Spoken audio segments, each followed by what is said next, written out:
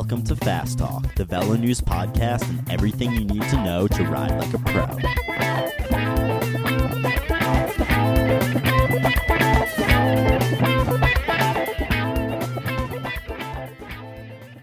Hello and welcome to Fast Talk, the Velo News podcast on the science of sport, training, nutrition, physiology, and much more. I'm managing editor Chris Case, and as always, I'm joined today by a Canadian, not necessarily the great one, but a Canadian nonetheless, Coach Trevor Connor. Today, we ask the question, what does it take to stand on the podium at the World Championships? It's a simple question without a simple answer. Strength buys you a seat at the table, but playing a winning hand takes effective training, teamwork, near-perfect strategy, and an incredible mindset. In today's episode, we take a deep dive into all the elements that are needed for a podium placing at Worlds. And we have the great pleasure of having sat down with two of the members of the Canadian team, two superstars of the Canadian team, Mike Woods and Rob Britton. The two of them, along with their team of coaches, asked that simple question over a year before the 2018 World Championships in Innsbruck. Canada doesn't have the biggest reputation as a cycling powerhouse, nor does it have the best funded team. But together, they found the answers and earned Mike the bronze medal, an incredible achievement. So today, we're going to cover how they did that. First, why Canadians think they rule and Americans drool? Oh, that's that line that Trevor nicely begged me to say, eh? How the race played out to put Mike in a position to fight for the podium. Next, we'll talk about Rob Britton's all-day breakaway that helped put Mike in that position. We'll delve into the final hell climb, as Rob likes to call it, how it was central to Mike's strategy, the sort of numbers he put out on the climb, and why those numbers don't tell the full story. Next, we'll talk about the finale and why in a moment, the excitement of a podium temporarily turned into a disappointment for Woods. Next, we'll talk about a comparison of Mike's and Rob's very different preparations for Worlds. They couldn't really be that much different on the surface of things. Mike used the Tour of Utah and the Vuelta to get his legs ready. Rob, on the other hand, loaded his bike up with 50 pounds of gear and did a very low-tech ride across half of Canada. Yet both riders arrived with great legs, and perhaps more importantly, great mindsets. Finally, we'll talk with Rob and Mike about how they balanced their training, including the balance of long, slow volume, threshold work, and VO2 max training, and how training for a 7-hour event like Worlds differs from the local 2-hour race. Our primary guests today are, of course, the Canadian superstars themselves, Mike Woods of the EF Education First Trade Team and Rob Britton of Rally Cycling, both riding for Canada at Worlds. Mike, who comes from a running background, exploded onto the scene 5 years ago, since then has raced multiple Grand Tours, which has included a stage win at the Vuelta this year. Rob has dominated the domestic scene with multiple victories, including a GC victory at races like Tour of the Gila. Rob and Trevor were teammates, in fact, back in the good old days. So this is a special episode for Trevor, seeing how far Rob has come since then and getting him on the show. In addition to Rob and Mike, we'll talk with Mike's coach, Paulo Saldana. Despite his remarkable coaching success, Paulo points out that coaching is only one of the many hats he wears. He's the owner of the successful indoor training company Power Watts and is an endurance sport physiologist by trade, where he builds support structures for athletes worldwide and runs a high-performance facility in Montreal. Finally, we'll talk briefly with Dr. Kieran O'Grady, a coach and sports scientist at Team Dimension Data. As a World Tour coach, we'll ask him what's different about training for a 7-hour race. Now, I'd like you all to please stand for the national anthem of Canada. Oh, Canada, my home and native land. All right, let's make you fast.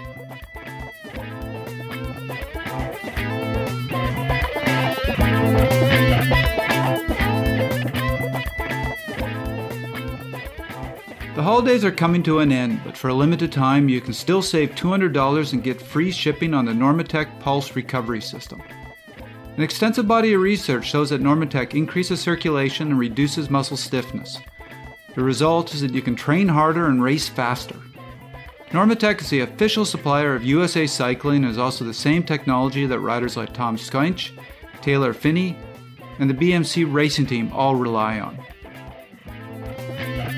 So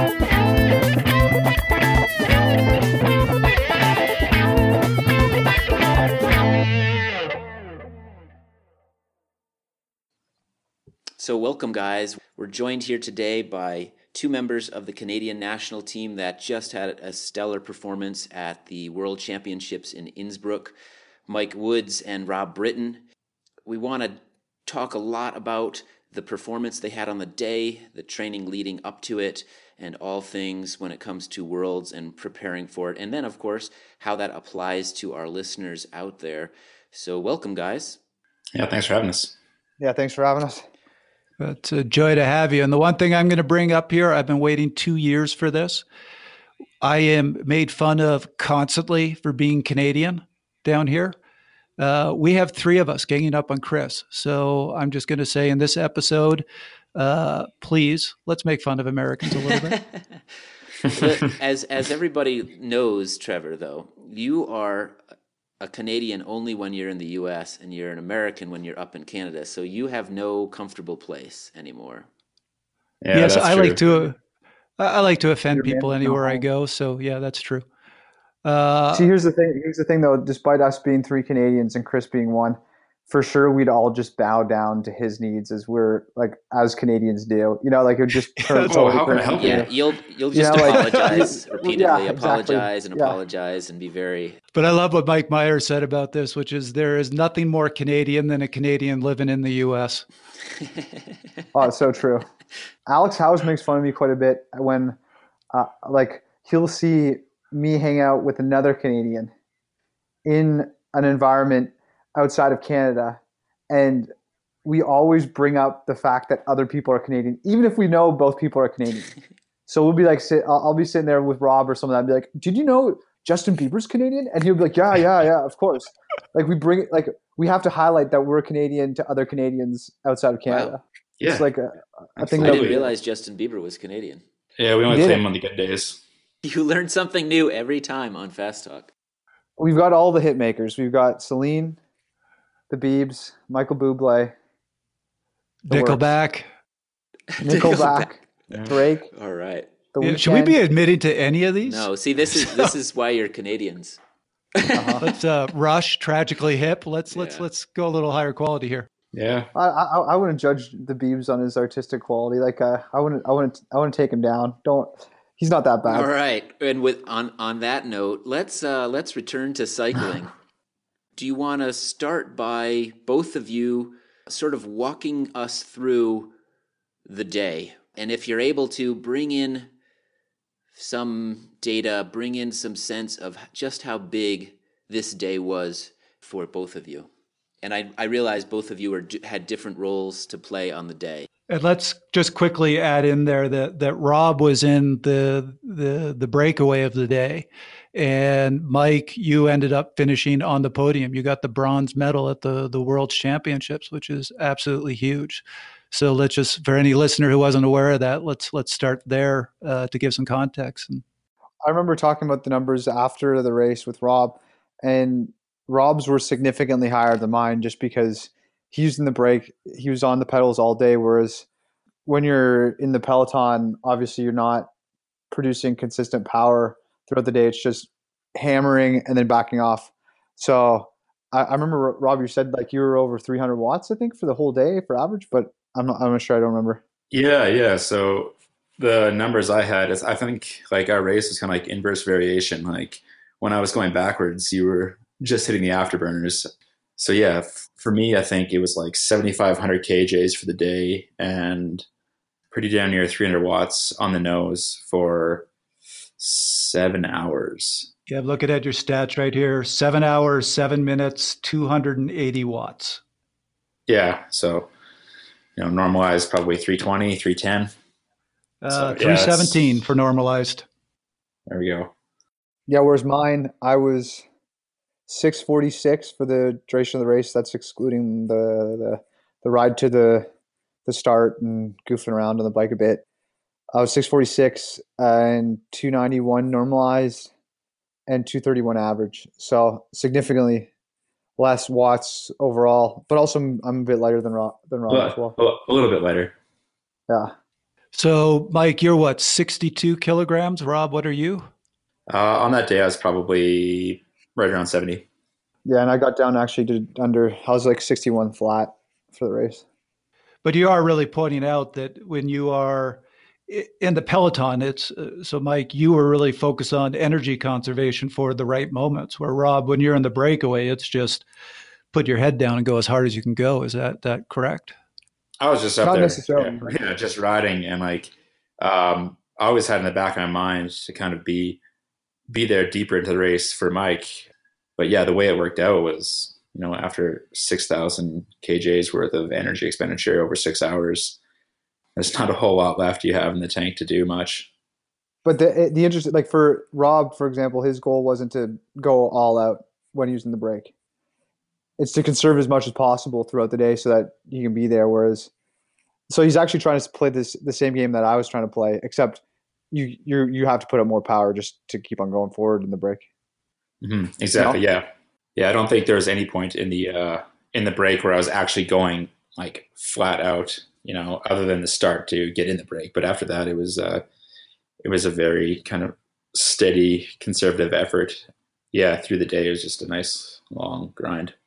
Mike, you and I spoke recently about sort of the plan, and I'm curious if you could revisit that plan. It sounds like it was for you specifically, it was one that came together over the course of a year with a lot of different input from personal coaches, Canadian team coaches, trade team coaches, and maybe explain that a little bit and then talk about how that played out on the road with Rob in the break and some of the other goals you had during the race and how you ticked off each one of those. Well, over a year ago, actually right around a year ago today, pretty much, Rob, myself, several other members of the national cycling program, Kevin Field, we were our performance director, we were all in Victoria and we were sitting around a table just brainstorming, and we ended up talking about the World Championships, and it seemed so distant at that time. It seemed over a year away.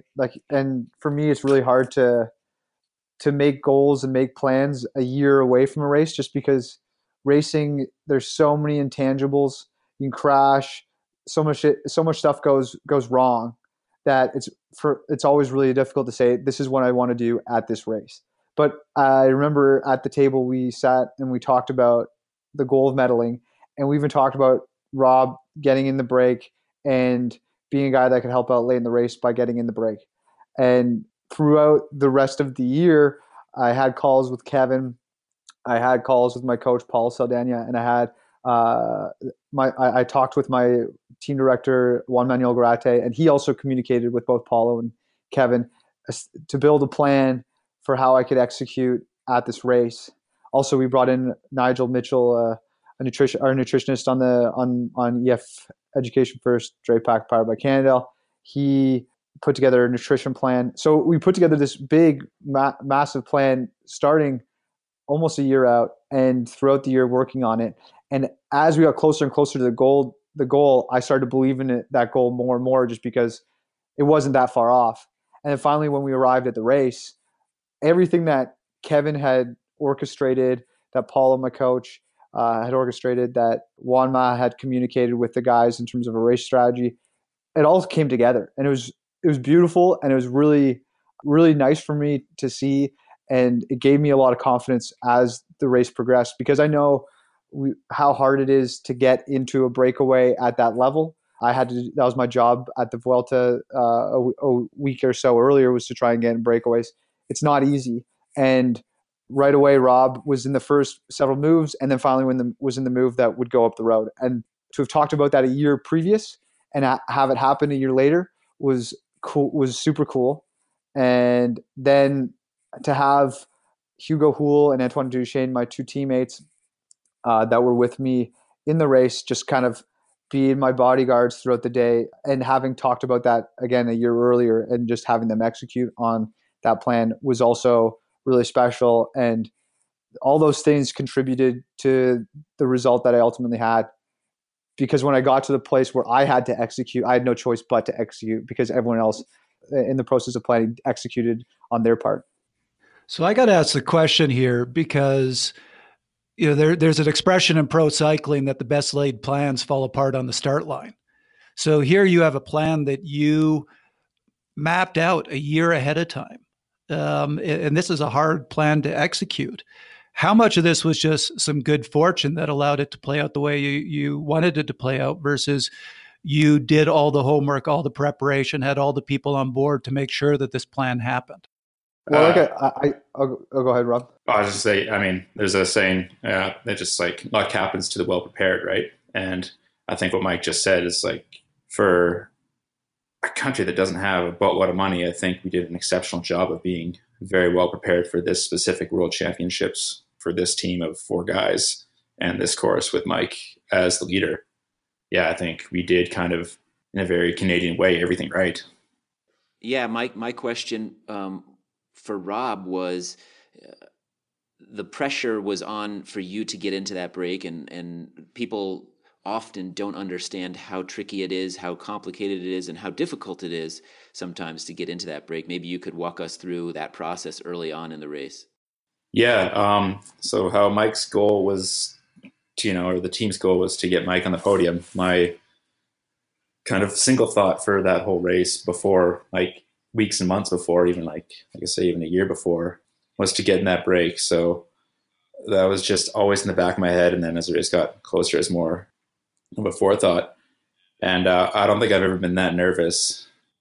Like the days are like hours leading up to the race as I was to get in that break. And I kind of was pretty dead set on getting into it. And either I'd get into it or I'd be questionable for the hour after missing it, because I would go as deep as I had to go to make it happen. Yeah, thankfully the days before the race, I kind of had some good sensations in the legs, and started to sharpen up and snap back just in the nick of time. A couple of races before too, with the World Tour race in Quebec and Montreal being the last races I'd done before this. I was in the break in Quebec there, which was good practice, and I'd done it a few other times this year. And I mean, I have like plenty, so you kind of know how to like surf it. But yeah, it was super stressful, but I was pretty dead set on making it happen. So how did you pick the move? How did you know which was the right move? Was there some luck there, or was it a feel, or were there things that you were looking for? It was a bit, I was more just paying attention at the start of the race. Actually, one of the guys who was up there was one of Antoine's teammates, and he had talked to Antoine at the start about getting into the break, knowing that Antoine would be watching Mike, but I was standing right there. So he kind of looked like a guy who seemed like he knew what he was doing. Watching guys like this surf the front, you can always kind of play off them. So I think he was a Swedish guy. And then the Danish fellow from Quickstep went, and I pre-ridden the course the first 40K a couple of times. So I knew that there was this one kicker in the first 10 or 15K or so that would be a really good launching point, because there would be a few attacks before it, and it's just trends uphill into the base of it. So I made sure that I was near the front, and those two guys kind of kicked off. And I remember just thinking like, this was going to be it. And if I didn't make it this time, I'd be in a world of trouble, because I had to go pretty deep over the top there just to tag that move. But once you're there, we're kind of gone, and we sat at 30 or 40 seconds for the longest time. And then finally it started to go up. So it all came down to strategic eavesdropping. Yeah, exactly. But the worst part about those moments too is like, because I've been there where I have to do the same thing, and you're so nervous, and like also, especially like the style of rider that Rob is, like, and I'm similar. I'm not great at the start typically. I'm better at the finish of a race. You know how much is going to hurt at the start in order to get in that breakaway, and then also this fear that hangs over your head of, if you don't make it, like not only have you not made the break, but you've wasted all this energy trying to get in the break, and so for the rest of the race, you're going to feel awful, and you're not going to be good at your job of being a helper for the remainder of the race. And it is a terrible fear that just you get super nervous. So that's why I was I know how Rob was feeling pre-race, and it's such a release when you get in that break. Yeah, after that it was pretty easy. Like, it's just like the weight of the world is off my shoulders, and I could just kind of ride. And especially on a course like that, they gave us so much time so fast. It kind of made for a pretty chill few hours out there before things started to pick up. For those people out there that are wondering, why is it so important for Rob Britton to get into the breakaway if Mike Woods is the leader of the team? Could you help us, our listeners out there, understand what that means for the team as a whole and why it is so important for you to get into the break that day? Yeah, it serves like two parts, and I think we executed really well on one of them. The first part, it kind of takes any responsibility off our shoulders to ride. And also, the further up the road we get, the more energy these bigger teams are going to have to put in to chasing teams like Spain and France and, Belgium, these teams that have 7-8 riders. So they're going to have to kind of throw their guys in the front and start burning their matches and allow, Mike, Tony, and Hugo to chill out a bit. And then the second half, which I kind of missed a bit there, was for me to be that guy for Mike deeper into the race once maybe Hugo and Antoine have come out of the field. Yeah, that was definitely the initial plan, was to still be there to kind of help Mike get into position going up the climb on the last lap. But also, even to having Rob up the road late meant that if there were any attacks from key guys, that if I followed, I could just sit in too. So if, like, let's say a real hitter, let's say Valverde, for example, attacked and I got on his wheel, I can just sit in, I can just follow and not have to pull through until we catch up to Rob. Right. Yeah, I think that isn't obvious to everybody that is watching racing and isn't maybe familiar with the dynamics of racing and the way a team works. But also, it's a little more complicated at a race like Worlds when you've got teams of different sizes and you're working with teammates that aren't your trade team. So there's a little bit of added pressure maybe, or dynamic, or just even sometimes confusion as to who's working for who and how it's all going to play out. Yeah, and numbers were a big factor for us too. Like, we aren't Spain or France where you can have a bunch of guys devoted to helping somebody late in a race. We only had we're only 4 guys, so we had to be a bit more creative. And like having Rob up the road certainly meant that it took the burden off a lot of. It meant that we didn't have to have nearly as many riders in the race.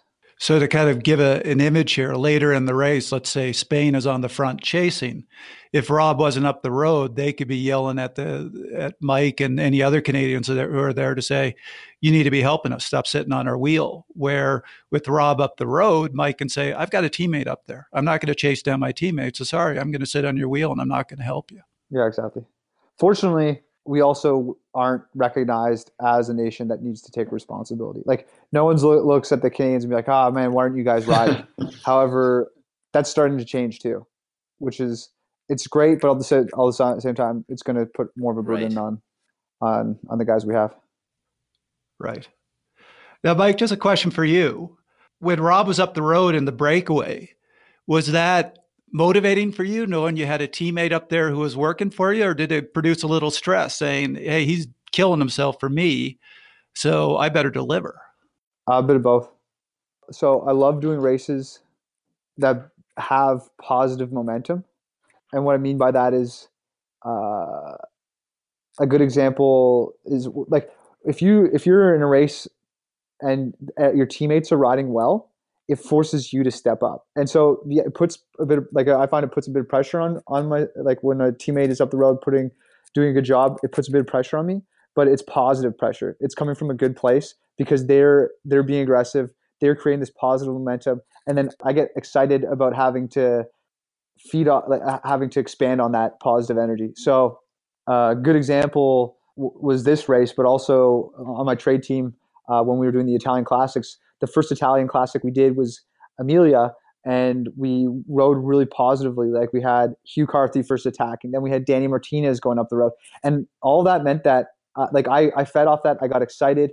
And when finally we would catch them, I was keen to attack and do an action that would continue that positive momentum. Whereas we did a race a few days later in Tre Valley Virzine, and we were down a few guys. We weren't going as well, and we actually missed the move. And then you're sitting there, and it's negative. Like, you're all of a sudden having to play defense, and so we had to put a guy on the front to ride. And like, I don't like when you have to sacrifice a guy to ride in the front in order to account for mistakes made. So it's like you're just continuing this negative spiral downward. And yeah, like I don't operate as well under that. So when I saw Rob up the road, sure, it's a bit of pressure, but it's positive pressure. It's like, man, he stepped up. Now I get to step up. I get to continue that. I think having watched it, having spoken with Mike a bit, I understand the sort of emotional roller coaster that you went through, and I know listeners will love to hear about everything is going well during the race. The checklist of things you want to go right, you're ticking them off one by one. Rob gets in the break. You're keying off of particular riders and particular teams. So why don't you explain the last and decisive moments of the race and how everything was coming together, and then the ups and downs emotionally and physically of that effort? Well, yeah, like I said earlier, it was amazing to see this plan unfold, and it unfolded all the way until 300 meters even 200 meters to go for me. I did the recon with Rob and Antoine a few days before the race, and I visualized myself hitting the base of the hell climb and attacking at a certain point, and I actually did an effort at the point where I wanted to go from. Just to jump in, there was so much talk about this hell climb with different names and scary descriptions. How bad was it? Was it nasty? Well, Rob will probably laugh at this. It wasn't too long. Like it was. There you go. We had a joke about this. We had a joke about this. Oh, after we reconned it. it's hard, but it's not long. Sure, it's very steep. So it's 2.15 kilometers at 12.8%. So for Mike, you've completed it in 8 minutes, 17 seconds. Rob, considering you were in the breakaway all day, I'm guessing it took you a little bit longer. Mike's not that long. Was probably the single deepest thing I've ever had to do on a bike in my life, to not walk. Well, it averaged 12%. It maxed out at 28%. I don't think I've ever ridden up a 28% grade in my life. I think one of the only things that really got me over that climb without walking, it was about 70% of the way up when I was just starting to black out. Somebody kind of leaned in and said that Mike had gotten third, and it was kind of energized me for a few more pedal strokes.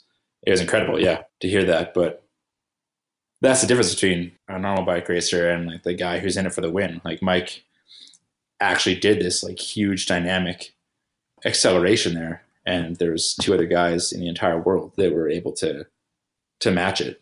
And just to give some stats to show how impressive this was. So, Mike, your time up the climb was 8 minutes, 17 seconds. You averaged 419 watts, which works out to 6.65 watts per kilogram.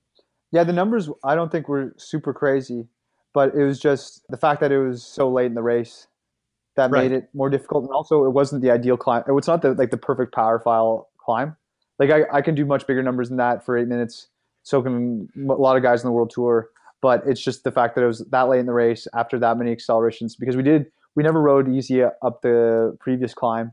And also it just being so steep that you couldn't really sit. But yeah, I mean, there's still pretty good numbers. It's just not the biggest numbers you'd imagine. I know for a fact, if you say those numbers, there's probably a guy who rides Cat 1 that's out there that's just has a huge engine that's that's not that impressive. I did that on my group ride the other day, right? But the group ride wasn't 7 hours long and had 50 efforts before that. Well, I got to tell you, as a mere mortal, I look at those numbers and go, boy, that'd be nice. Yeah. Regardless of the fact that it was 6.5 hours into a race. Yeah, no, really, the climb was tough. I remember hearing and seeing video of Andre Zeitz. I believe he was 20th or something like that in the race, and he walked up the climb. Wow. Chris and I had a long talk with Mike's coach, Paolo Saldana, the day after our interview with Mike and Rob. Paolo shared his thoughts as the coach on Mike's strategy and how he tackled the final climb. So yesterday we actually had a great conversation with Mike Woods and with Rob Britton, but specifically with Mike about his efforts. Let's maybe break down Mike's Worlds ride, if you have some insight there and some data to give us a sense of how big that day was. Sure. Mike's 6:45 effort, about 6 hours and 45 minutes. I think it was about 260K.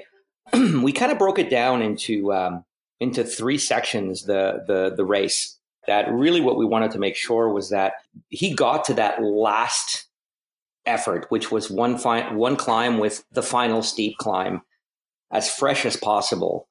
And the way we did that was to kind of try and get him to stay in his comfort envelope for as many of those laps as possible. And in fact, the first 60 to 80 kilometers of the race were really kind of, with the exception of one little climb that they had in there, were really more of kind of a warm up, make sure he stays hydrated, make sure he follows his sort of 80 to 100 grams of carbohydrate an hour leading up into the looped course. And what the strategy was really for him to expend as little energy as possible, because we knew, or at least when we talked about it, we thought it would come down to that last steep climb. And the interesting thing about that last steep climb is that I knew that if he could get there, even having expended a teeny bit too much energy, because that happens sometimes in bike racing, if you got to fill a gap or surge ahead to maybe a key competitor who might be a threat. If he could get to that last climb where the grades were upwards of around 26, 27% on certain sections of it, even though it wasn't that long, the fact that everybody would be sort of half fried at that point, glycogen depletion sets in, and so everybody's cowered under fatigue a little bit. So we'd hoped that the advantage that Mike has, which is standing climbing, could really show itself on a course like that, where the finish had about a 2.7 kilometer climb with an average grade anywhere between 14 and 20%, depending on where you were. And it actually topped out at 26, or when you did it in training, it was actually 28% that we measured it. And the thing that people have to understand about Mike is that he's got a fairly large engine size, and he comes from a running background. I think most people know that. But when you come from a running background, it's really tough to make a transition from generating power in an upright position to generating power in a trunk flexed sort of aerodynamic tuck. It's one of the reasons why he doesn't do super well in TTs, because as soon as he has this trunk down position, he tends to suffer a little bit more. So the process was, if he can get to the point where he has his best advantage, which is when everybody needs to stand on the last climb, then we knew that he could do something special. So the whole race was, I gave him just a few words before as a pep talk before the race, and that's David and Goliath.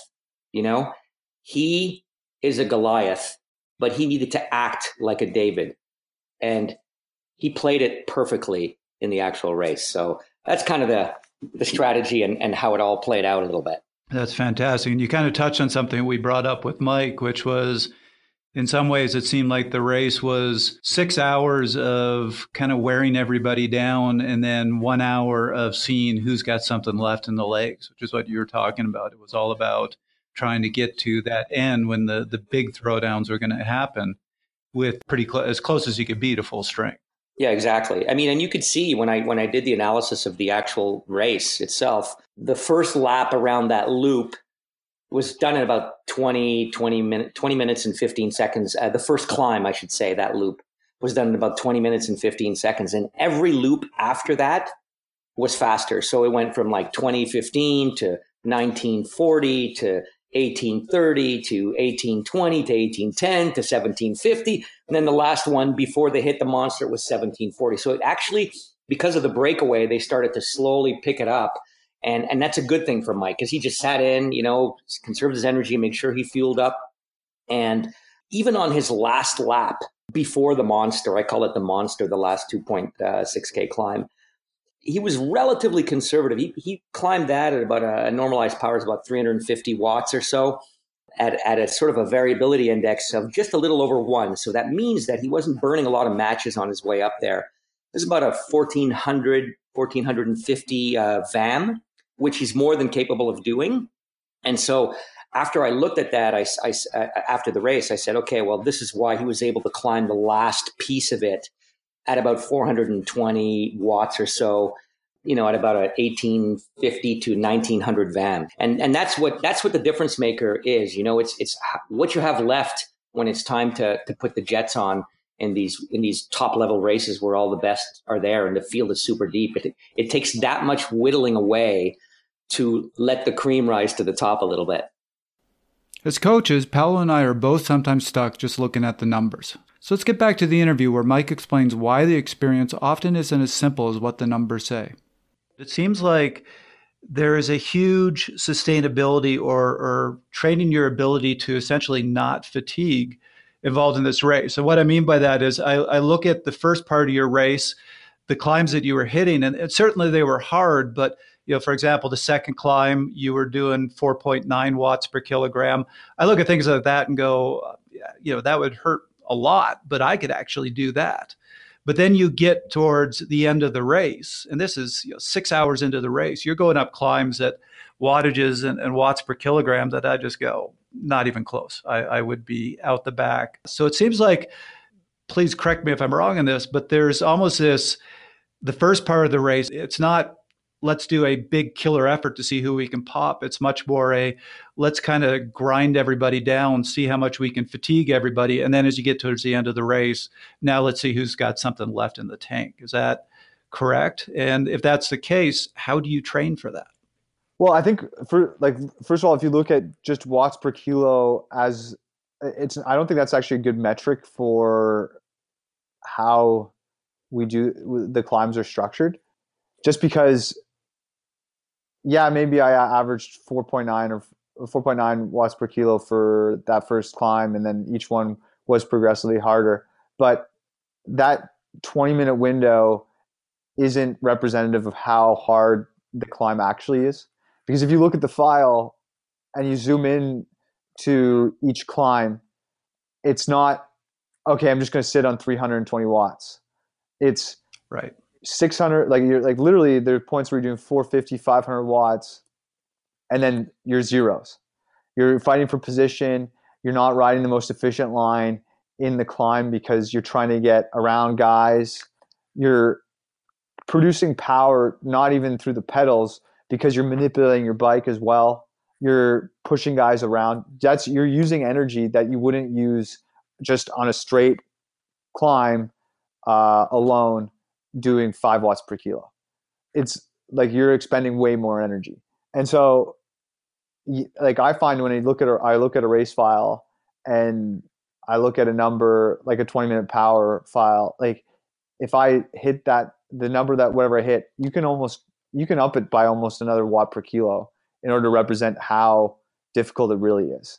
Because every time I'm on the pedals on each of those climbs, it's way more. It's also way higher watts than the 320 that I averaged, and it's taxing. And so that repeated spiking of wattage fatigues you big time. And you see guys, particularly who I've heard do way bigger numbers than I can in training, come completely apart because you watch them go up a climb, spiking their watts way more than they need to, trying to get around guys way faster, not riding the most efficient way, holding the bars too tight, all these things that contribute to them wasting energy. And then they look at the file after too, and they're like, man, I only did 320 watts in training.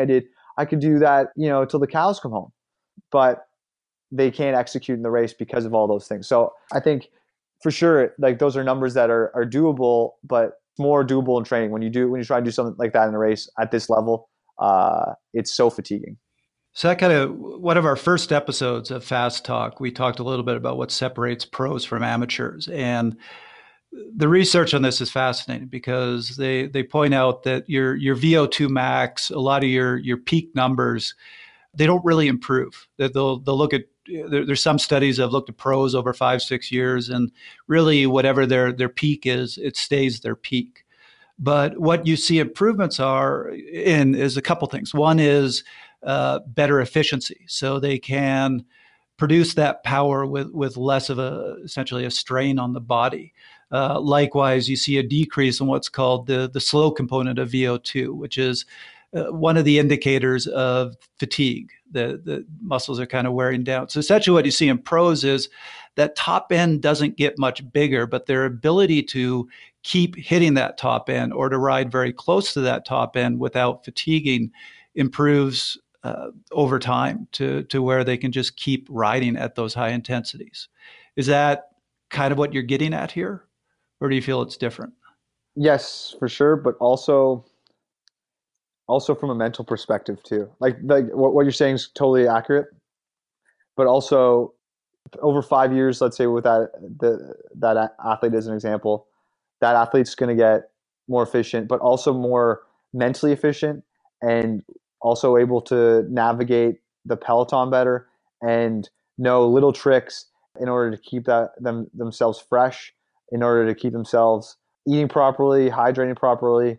It's like, yeah, obviously for sure from a physiological perspective, they're more efficient, but more so, I think it's the positioning, the mental side, the ability to just stay relaxed, be composed, be cool, and execute under duress.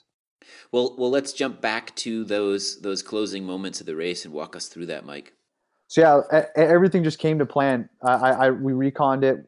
I visualized the descent, did it fast with Antoine Duchesne trying to drop me. And then even when we rode up to the finish line, I told myself I'm not going to go until 150 meters to go. And so I made all these plans in my head. But again, like I said earlier, there's so many intangibles in a race, so it's very hard to make a plan and expect it to work. But when I hit the base of the climb, that final climb, my goal was to be using France as a reference point. And in front of me were only 4 guys: Alaphilippe, Bardet, Thibaut Pinot, and Moscon. And the only guy behind me was Valverde. So it was like, I was shocked that I was in that position. Thibaut Pinot made an effort, and basically there were only 5 guys left after he made that effort, and it didn't feel that difficult when he made it. And so I was so surprised at how good I felt. And then when we hit the section where I did an interval in the recon, I just told myself, I'm going to do that same effort. It's roughly 4 minutes long. If I do that effort now, I get to dictate the pace. I get to control how I feel as opposed to someone else controlling how I feel. And so I went, and I was able to drop Moscon. I was able to drop Alaphilippe and Pinot, and there were only 3 guys left over the top of the climb. And then my next biggest worry was that descent, but because we did a great recon, I did a good descent with Antoine. I actually felt like I took better lines than Valverde and Bardet in that descent, which is rare for me. And I felt like, I don't know, I just felt like, I think I told you this already, Chris, but I felt like Neo in the Matrix. Like I was just, everything that I was doing just unfolded, and I had this like nice bird's eye view of how the race was going. And even in the final 300 meters, I couldn't believe how everything was going, because I thought I was going to win, because that's when Valverde started to sprint, and he started, in my mind, way too early. He was just leading me out. He was gifting me the sprint.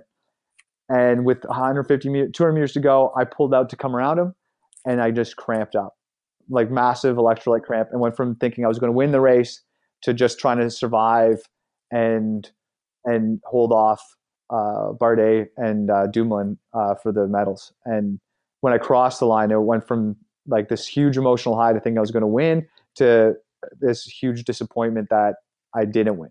And it took me about 4 or 5 minutes to get over the disappointment and realize it was a big accomplishment, and it was actually something I should be proud of.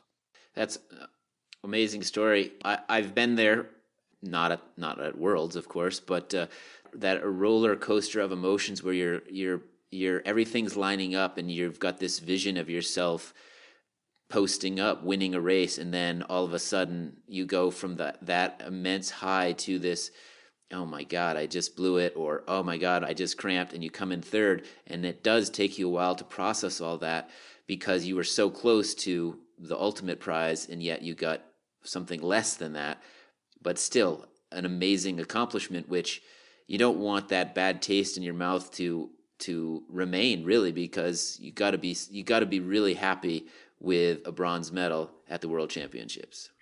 And also just the fact that you were talking about holding off guys like Dumoulin. These are Grand Tour winners that you were holding off to get that bronze. Yeah, no, I like in retrospect, I was very, very proud of the performance, especially considering where I came from in the sport. Rob has seen me when I did my first NRC race in Cascade, and I was like a completely different rider then. And how far I've come, I can't be disappointed with that performance at all. But I was in that moment when I finished.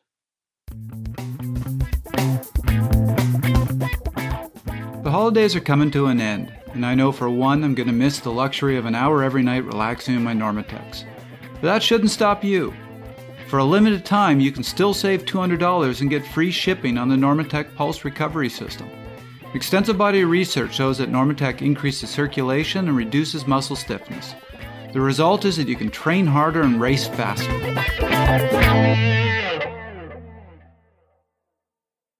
That's probably a great way to transition into the training that it takes and the different approaches that both of you had to take to get ready for this race. I know that there's, in some ways, at polar ends of the spectrum, I realize that Mike raced the Vuelta as prep. That in itself is a massive block of racing.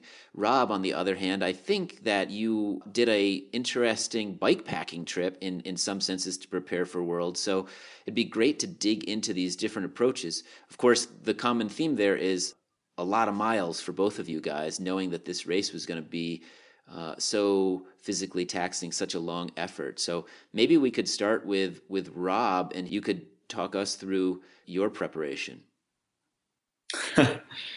Yeah, it's a bit different than most people would get ready for a one-day race with 4,500 meters of climbing.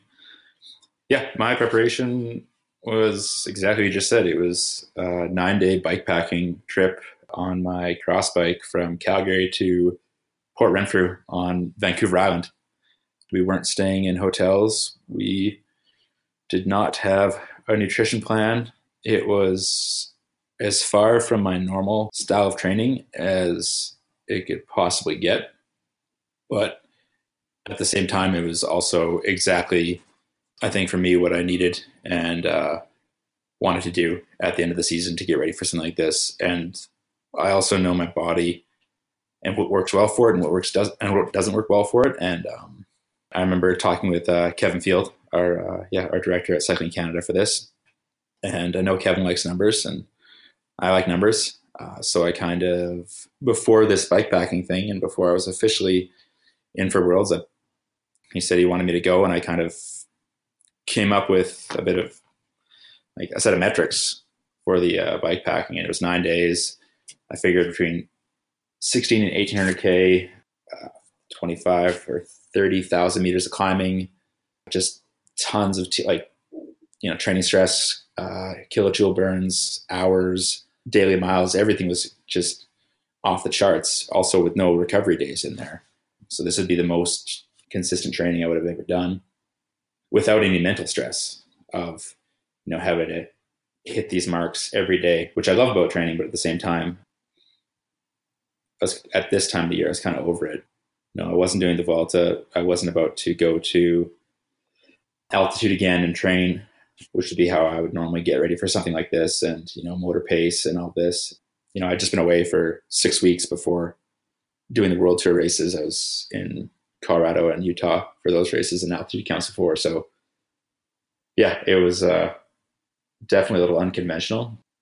And even up until the first hour of the race, I couldn't have told you what the answer was going to be if I thought the bike packing was the right answer or the wrong answer for preparation. We just had to kind of wait and see. Yeah, it must have been a bit nerve-wracking. Yeah, when you were doing these rides, were you targeting a particular heart rate or power zone, or was it really just go and ride each day? Yeah, there was no. I had 2 Garmin's, one to route us and one to record stuff from my crank, like power cadence, that kind of stuff. But no, there was no preset anything. And I went out the window, like, on the first day. Any ideas that I had for speed and everything, you just, like, the bike weighed 75 pounds or 65 pounds. Going through these mountain passes one day, we had, like, just insane hike-a-bike sections. Just this stuff doesn't exist in normal day-to-day, like, professional road training. So no, it was, I think the only real efforts I did, I mean, much to the dismay of the guys I was with, were on the last 2 days, I did some pretty decent kind of, like, sub-threshold kind of climbing efforts just to make sure I still knew what I was doing on a bike. But after day 2 or day 3, like, your heart rate stops responding to pretty much anything. It just sort of stays low all the time. Like, Mike would probably be able to shed more light on that. I've never done a Grand Tour, but after a week of these kind of 2, 3, 350 TSS days, your heart rate's just basically low all the time. Yeah. Oh, it's shocking how low it gets relative to how much power you can put out compared to when you're fresh. Right. But I even said to you, Rob, before you started, I was like, dude, this is probably going to hurt so bad to get in the break. But if you get in there, you're going to feel great. Yeah, like totally. 5-6 hours It was exactly that. And you mentioned it even before on the podcast here. It's like, yeah, the first hour of the race is probably my least favorite part of it. And it's not like the kind of racer I am. And it certainly wasn't the training I had done. So that added to the pressure and the nerves back. Yeah, for that, because there was no sprints or VO2s or 1 minute on offs for this tour. I think the only sprints happened for town lines when we were getting bored. So this was really mostly just all aerobic based work that you were doing on this trip. Yeah, exactly. What's it like to sprint for a town line with a 65-pound bikepacking bike? Awkward. Yeah. It's not safe, that's for sure. Yeah. So Mike, knowing that Rob was using this type of trip to prepare for a very important role at Worlds, did it give you any trepidation, or were you pretty confident that this was going to work for him? No, I know how much volume can benefit a rider in a race of that duration. So I wasn't too worried. The worst thing you can hear is when a guy getting ready for, like when you hear teammates coming into a race, for me at least, is that they haven't been riding their bike for weeks. Yeah. Or they've, I just got back from this vacation. Like then, they're tapped out. Whereas like a bike trip like that, yeah, it's not the most specific thing you can do for a race, but you're building such a huge base. And also your chances are you're going to come into racing mentally fresh. You're doing this, like you're doing something that's interesting, exciting. It's a bit different than racing your bike. So you're probably not going to be as blown out as doing like a big Grand Tour, but you've done a big block of volume. So chances are you're not going to be fat. You're not going to be out of shape. So I wasn't too concerned at all. Like when I heard, I was like, oh, that's sick. Turning to Mike, I know that your training overall leading into Worlds was significantly different because it was based around a lot of racing. When we spoke recently, you mentioned how even in retrospect, there were some other things that didn't go according to plan at the Tour of Utah, but that actually in the end maybe benefited your preparation. So if you injured yourself at the Tour of Utah, you come out of the Tour of Utah a little under where you had prepared or had expected to be leading into a big objective, which was the Vuelta, and so your role there changed a bit. So maybe you could discuss a little bit about how you used the Vuelta to prepare for Worlds, and also that awkward time between coming off of a Grand Tour and leading into a key objective, and how you balance recovery with being sharp still for a race like Worlds. Yeah, so using the Vuelta to prepare for Worlds and approaching the Vuelta the way I did because of the crash and getting injured. I crashed at Utah and ended up my leg got infected on the flight back from the US to Europe. So it meant that I couldn't target the Vuelta with GC ambitions, which I had originally hoped to, and was pretty frustrated when I first came into the Vuelta because of that.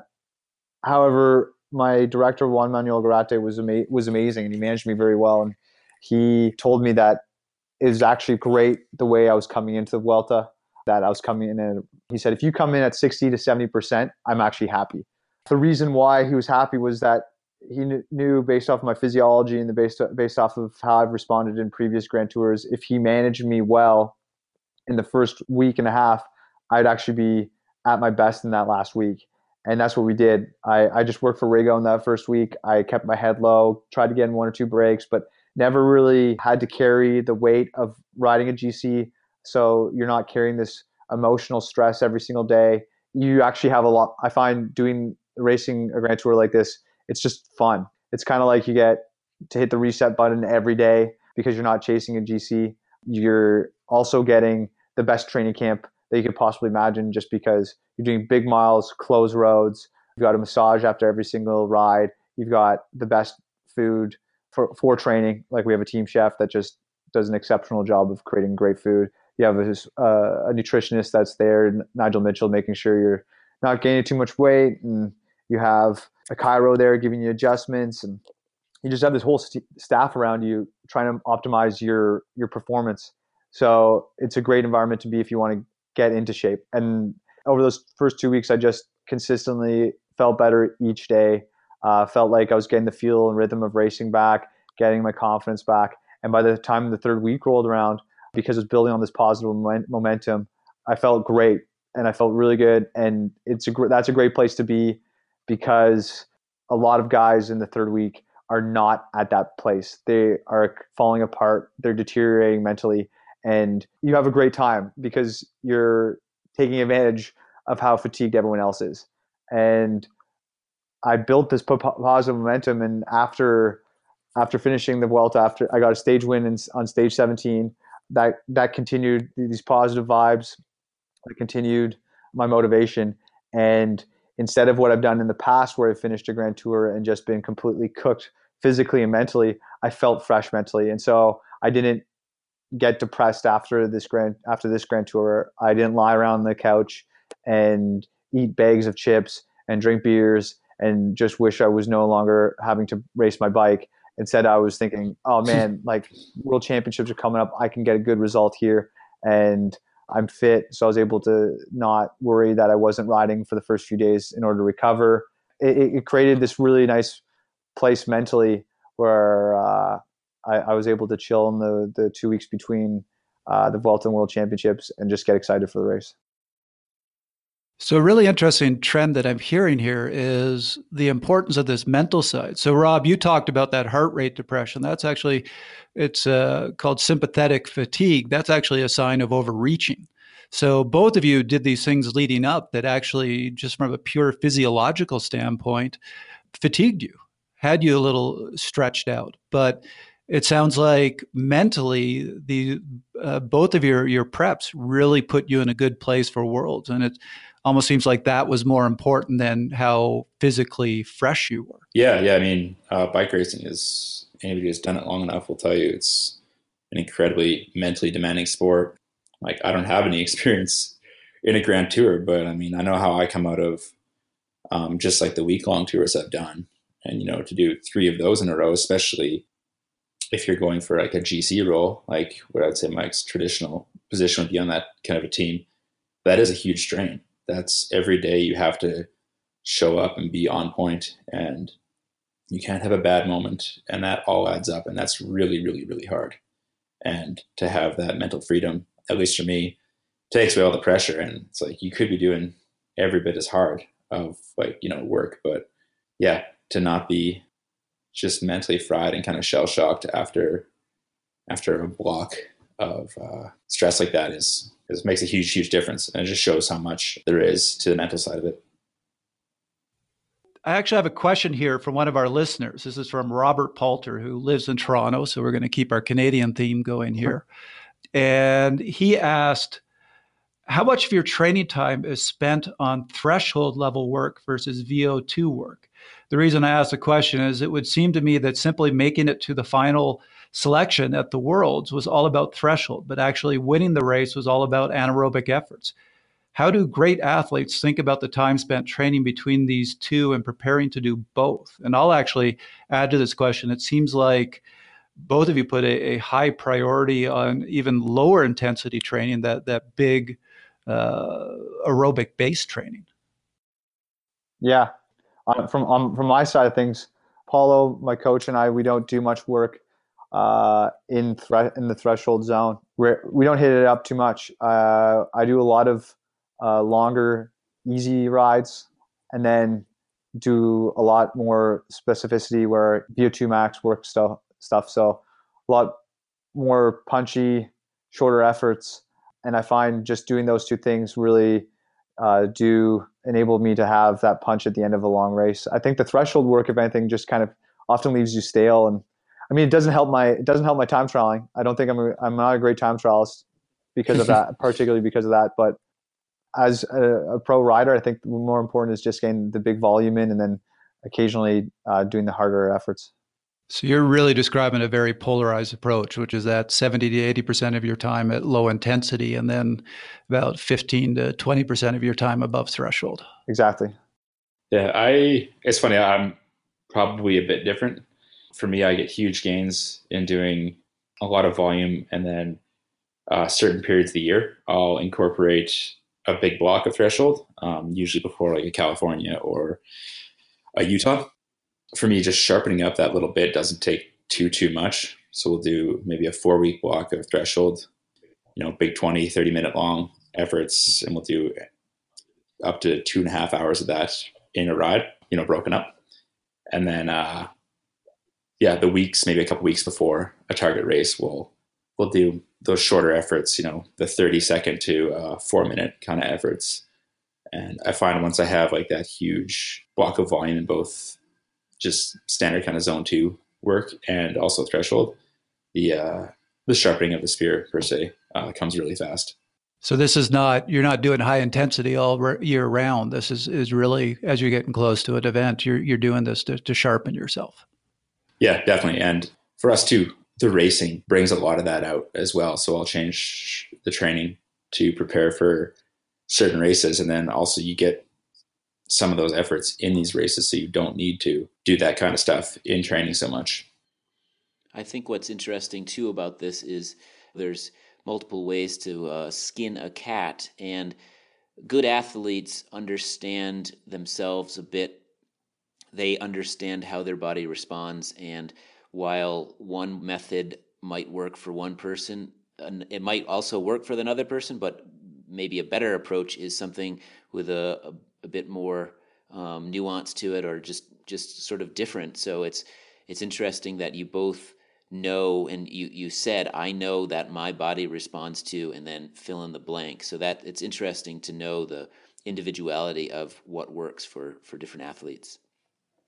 Yeah, certainly. But I also think too, like both Rob and I are training for different style of racing often too. Like you look at what Rob's best at, it's races that are often high altitude, long climbs, where the threshold is going to be more important. Whereas I'm a guy who focuses on races that are like the Ardennes Classics, that are far more punchier and explosive and shorter efforts.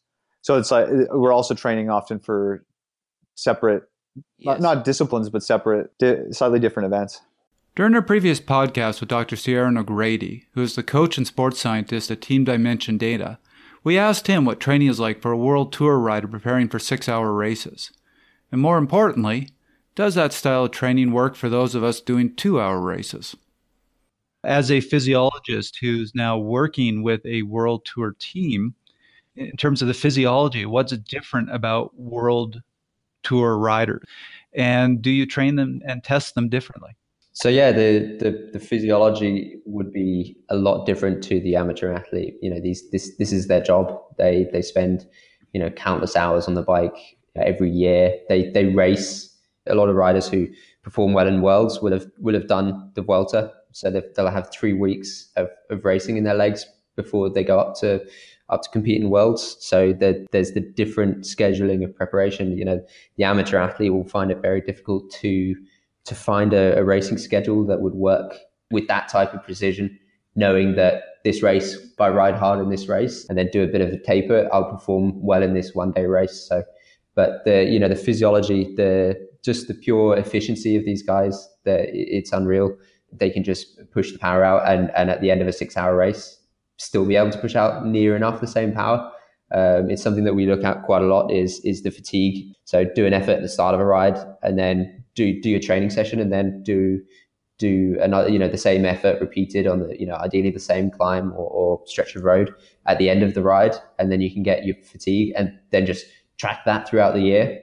But with the way that the racing is going, a lot of it is learning the demands of the race and how that is changing year on year, and being smart and looking for opportunities where your guys can perform better than the demands of the race. So just looking at power files from previous races, going back different years, and then training to a little bit above those power demands and being ready for when the time comes. Now, do you think that sort of form, you talk about that amazing efficiency that they can ride 6 hours, and at the end of that 6 hours still be able to go hard. for an amateur rider who's doing a 2.5 hour race. Is there still a benefit to building those assets, or would that potentially take away from other strengths that they need in those shorter races?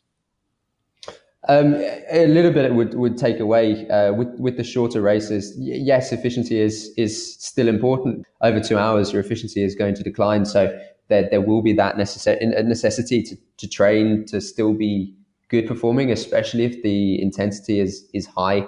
You're going to still be struggling at the end of those 2 hours. But for the amateur athletes, there is a little bit more of a focus, I would recommend, on the on just the raw power. Being able to do it in the first hour, and if you can be there at the end of the first hour, you know that you're 50% of the way through.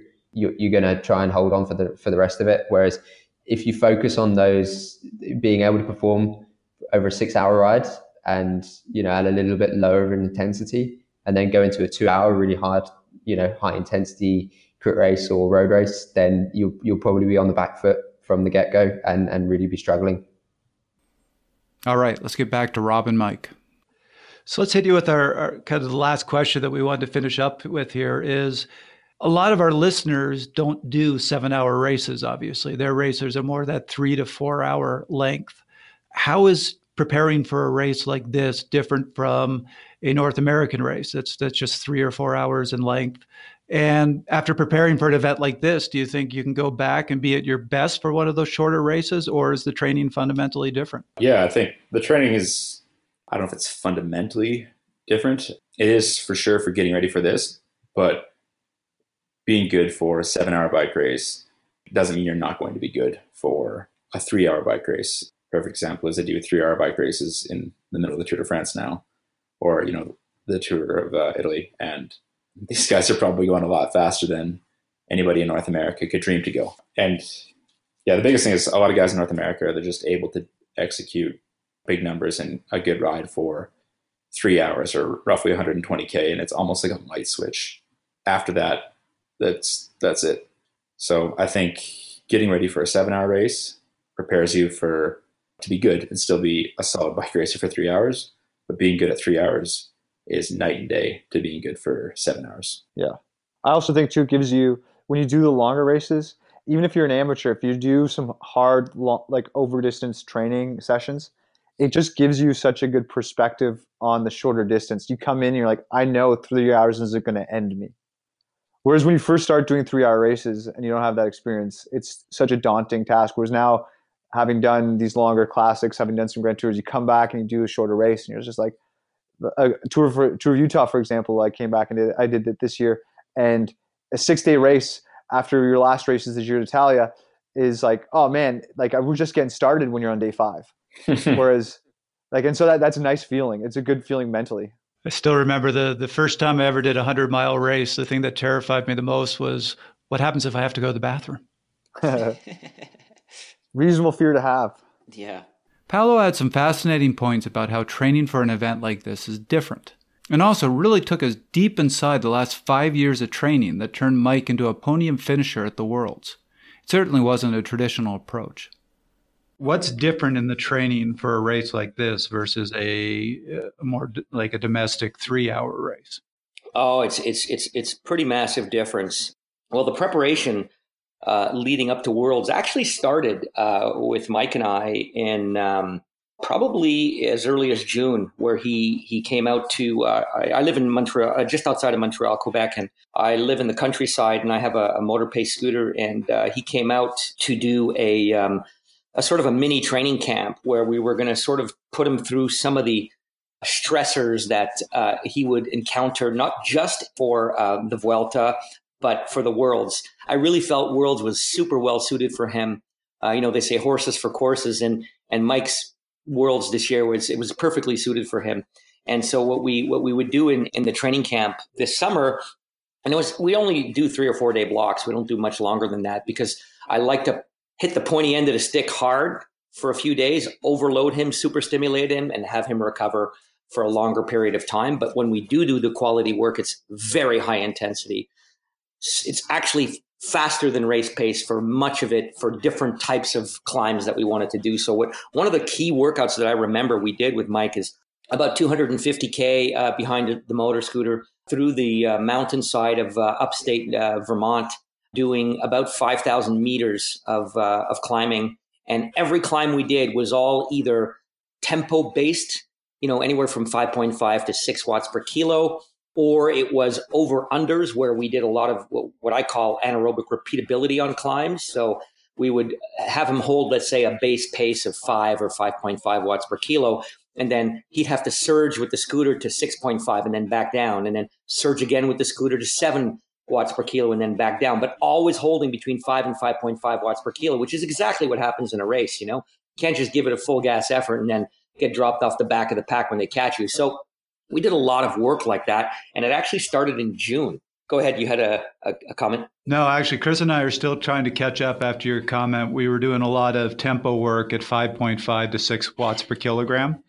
That's the first time I've ever used those two things put together. Normally it's I was dying for a minute at 6 watts per kilogram, not I was doing tempo work. Yeah, the numbers are pretty crazy when you think about it. I mean, and I work with different athletes at different levels. So Mike's about the top of the spectrum there in terms of physiological capacity. VO2 max is fairly high. And, coming from a running background, he's all we had to do was really over the years was convert him peripherally to become a cyclist, and obviously tactically. But just to touch back on the lead up to Worlds, yep. People would be surprised at how little specificity we did in training, because remember, Mike's racing 80 times a year. So, I mean, he's doing the Giro, he's doing the Vuelta. So really, by the time we looked at trying to fit little places where we can include a little bit of specificity, there were only really a couple of places. And that first one was in June, and the other one was when he went to do his altitude prep in July prior to Utah, where we did a little bit of work there. And then 1 week or so before Worlds, where we did some sharpening repeatability work just to kind of wake up the system a little bit and get his periphery firing and get his body back used to those types of efforts. Obviously not for a 7-hour workout, but even on the Wednesday before Worlds, he did almost a 5.5-hour ride with, some anaerobic power repeatability. And we take a very non-traditional approach to preparation for bike racing. That's the beautiful thing about working with Mike, is that in a sport like cycling that has a lot of innovation in it, it's quite conservative in nature. And so I know that Mike comes from a running background. He had no knowledge of cycling conditioning protocols in any way. So I had the luxury to be able to not fool him, but just tell him to follow this approach and see if it's going to work. And the approach that we take with him is one that's much more rooted in qualitatively based training than it is volumetrically based training. And it worked super well. Over the last 4.5 years, he's made a sort of a meteoric rise. And there's something to this approach. Obviously, you can't apply it to every athlete, but it's certainly exciting for me to go through a process of experimentation with an athlete and have him end up at a world-class level and finishing, third in the world in 4 years or 5 years. So can you tell us a little bit more about this approach? Because when he described it to us during an interview with him, it sounded very much like a classic polarized approach to training. No, but because I don't know if he talked to you a little bit about his 4 or 5 year buildup, but what I mean by non-traditional is that when we first started working together, I mean, if you look at the sort of the traditional pyramid of building your foundational base in the beginning of the year, adding miles and miles and miles of aerobic endurance, and then slowly shortening that triangle's peak up a little bit and putting layers of lactate threshold based kind of intervals or aerobic threshold based intervals. And then you start to add, anaerobic power development, and then you start to sharpen for races. That's your typical periodization model in many endurance sports. And I actually flipped that upside down. I flipped it upside down to the point where we did very little base conditioning in the first 2 years. And almost all of it was based on intensity. How much intensity could he handle? How quickly can we shift his periphery to be able to manage the loads that he's going to encounter on the bike? And when are we going to hit the point where we then have to introduce more volume-based training? So what Mike is describing to you is maybe the last year we've added another layer of endurance-based pieces to it. But over the first 3 or 4 years to get there, it really was flipped on its head. And every year we would reduce a teeny bit the intensity and actually add a little bit more volume. So it's actually the reverse of what people might think when they're preparing an athlete over a 4 to a 6 year or even 2 quadrennials leading into the Olympic Games, And that's what I mean by it being different. The other thing we do a lot of is capacity. Like Mike, when he came to Dunham, which is our place in Quebec, we did a ride where we did about a 5.5 hour motor pace. And in that 5.5 hour motor pace, our process was to take a certain duration and to try and do maximal capacity within that duration, much like a track cyclist might do in a 4K all-out pursuit. And what we're trying to do with him in a case like that is we're trying to push up that ceiling that tends to hold all of us down. And by super stimulating him in a way that he never really encounters in a race, because when you're in a race, you have a lot of elements of fatigue, you have strategy, you have the course, you have the team role that you play that never really provide you with an environment to be able to actually stimulate that. But in training, we can do it.